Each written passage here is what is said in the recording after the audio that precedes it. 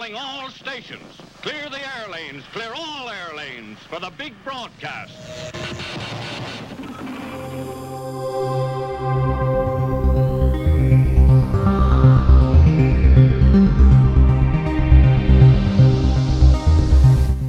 Ladies and gentlemen, boys and girls, and critters of all nature, gather around. It's time for the big numero uno in the series of the top 10 ancient Egyptian myths and misconceptions on the Ancient Art Podcast, episode number 44, Egyptian Civilization is Dead. The dynastic period of ancient Egypt officially ended with the defeat and death of Cleopatra, but the civilization wasn't suddenly destroyed or morphed into being Roman. For centuries to come, Egyptian culture, religion, art, architecture, and language continue to flourish under Roman occupation, and some of these facets of Egyptian civilization seep into Greco-Roman and Western civilization itself. One of the most prominent architectural legacies from ancient Egypt would be the pyramid. From the ancient Roman tomb of Gaius Cestius from 12 BC onward, the pyramids of Egypt have inspired countless funerary monuments. But is this indicative of a continuity of Egyptian civilization, or just an homage to a bygone era? The pyramidal shape's been extended in modern times to structures entirely unrelated to their ancient Egyptian funerary function, including Ayampe's addition to the Louvre Museum, the 32-story, 20,000-seat Memphis Arena, and that bastion of American values, Luxor Casino. A little more subtle and perhaps more directly relevant to the discussion would be the influence of the Egyptian stele. Traditionally, a stele or stela is a slab of stone erected as a monument or documentation of an important event or decree. One of the most famous stelae is the Rosetta Stone, which was the key to deciphering Egyptian hieroglyphs.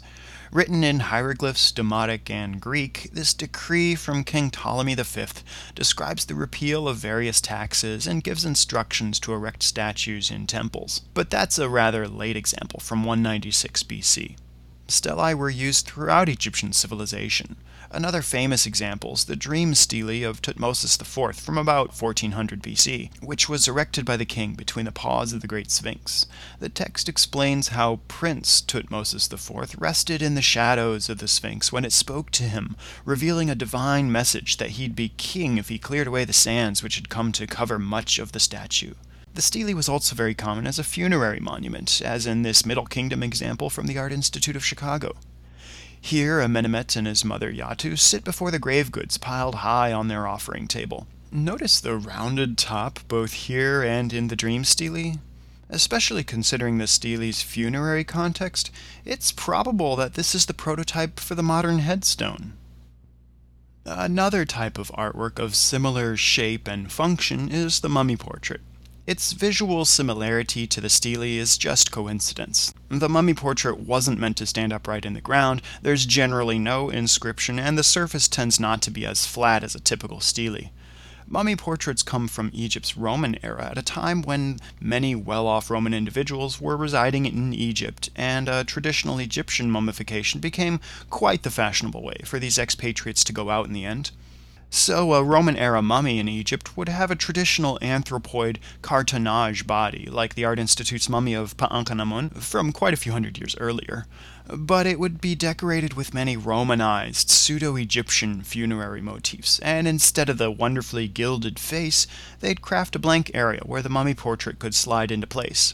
In contrast to the Egyptians, preserving the likeness of an individual after death was very important to the Romans. Often you'll see that the mummy portrait's a bit convex in the forehead region, much like the rounded portion at the top, so it would nicely curve with the contours of the anthropoid mummy case. While there could be a relationship between the stele, mummy portraits, and headstones, a far more probable direct connection would be between the mummy portrait and Orthodox Christian icons. The earliest form of organized Orthodox Christianity, the Coptic Church, was established in Egypt. Consecrated painted panels of venerated holy saints and other religious figures are widely used even to this day in the Orthodox community. The icon tradition can be said to go back to the time of Christ, when my buddy St. Luke the Evangelist painted the very first icon portrait of Mary and Jesus. One simplified way to look at it would be that as Christianity waxed and the pagan religions waned, mummy portrait artists found their new niche as icon painters. The subject of Madonna and child wasn't anything new either. Images of the goddess Isis holding the child god Horus became very popular in the late period of Egypt from the 7th century BC through the Ptolemaic and Roman periods. The cult of Isis spread throughout the Mediterranean in the Roman era, and Isis shrines were often converted into shrines dedicated to the Virgin Mary. Similarly, early Christians adopted other pagan images and symbols of European and Mediterranean cultures, one perhaps being the Divine Mother and Child so frequently portrayed in Coptic and other Orthodox Christian icons. The word Coptic can also be traced back to ancient Egypt. It comes from the ancient Greek word for Egypt, Aegyptios. The English word Egypt also comes from the Greek. Aegyptios is thought to derive from the ancient Egyptian language itself, from Hoet Ka Ptah, meaning the estate of the spirit of Ptah, which was the Egyptian name for the temple of Ptah in Memphis. The Coptic language still survives today in liturgical practice and can be seen as the current evolutionary state of the ancient Egyptian language. It's written with Greek letters plus a few extra hieratic Egyptian signs that don't exist in the Greek alphabet, but it's linguistically closer to Egyptian. The Coptic word for an Egyptian person, for example, is Rem and Keme. Pardon my Coptic, but that's just like the Egyptian phrase Remet and Kemet, meaning the people of Egypt. We can thank Coptic for our current best guess as to how the ancient Egyptian language may have sounded. Besides the word Egypt itself, there are a handful of English words derived from the ancient Egyptian language, sometimes indirectly via Greek, Latin, or Hebrew. The word Pharaoh comes from the Egyptian Per-Aa, meaning the great house. The name Susan comes from the Egyptian word for the lotus flower, Session. Ebony and ivory come from the Egyptian words Hebeni and Abu, two precious commodities in ancient Egypt. Ancient scholars valued Egypt as the cradle of wisdom and understanding. The Great Library of Alexandria was the largest and most significant stronghold of scholarship in the ancient world, until, well, Julius Caesar accidentally burned it down. Our modern words chemistry and alchemy derived from the Arabic alchemia, coming from the Greek chemia, which in turn likely derived from the Egyptian Kemet. As we learned earlier, Kemet was the Egyptian word for Egypt, the black land of the rich dark alluvial silt from the Nile's inundation. An alternative origin for alchemia, though, could be from the Greek word chumea, meaning basically metallurgy, but that word probably also derived from chemia. Other legacies of ancient Egypt in the visual arts and architecture include the contrapposto and colonnade. If you remember way back to episode 15 on the origin of Greek sculpture, and thankfully you don't have to remember because you can just go back online and rewatch the episode. Well, there we explored the direct relationship of the standing male Egyptian statuary form and the archaic Greek kouros. And we can also see how this form evolves step by step into the familiar classical and later Renaissance contrapposto. And the colonnade, explored a little bit back in episode 5 on the Corinthian Pyxis, such a quintessential feature of classical architecture from the Parthenon to the Louvre and other modern centers of culture and government. It too has its roots in ancient Egypt, making its way westward by way of the Greeks during the Orientalizing period.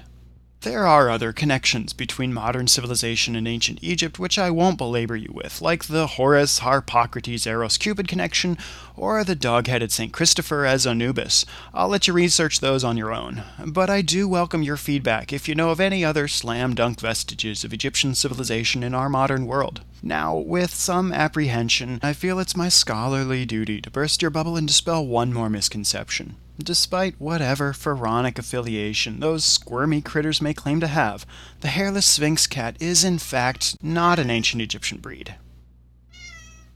We've come a long way with the top 10 list, and I hope you've enjoyed it. As I said in the beginning, this list isn't exhaustive, and it isn't necessarily in any order of priority, plus you may very well have some suggestions that ought to be included among the popular misconceptions about ancient Egypt.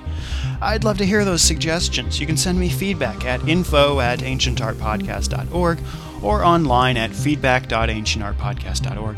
You can leave your comments on YouTube and iTunes, write your thoughts on the Facebook wall, or send me a tweet at Lucas Livingston. If you follow the podcast on Facebook or follow me on Twitter, you may already know that I recently got back from a trip to Greece and Turkey with the Art Institute of Chicago. Out of the nearly 2,000 photos from my trip, I've whittled it down to the best few hundred, which you can check out online at ancientartpodcast.org in the resources section. Don't forget to visit the rest of the website at ancientartpodcast.org, where you'll find the photo galleries and credits, links to other great resources, the bibliography, and remember there's also a special page for the top 10 list at www.ancientartpodcast.org/top10. That's TOP10. Thanks for tuning in, and see you next time on the Ancient Art Podcast.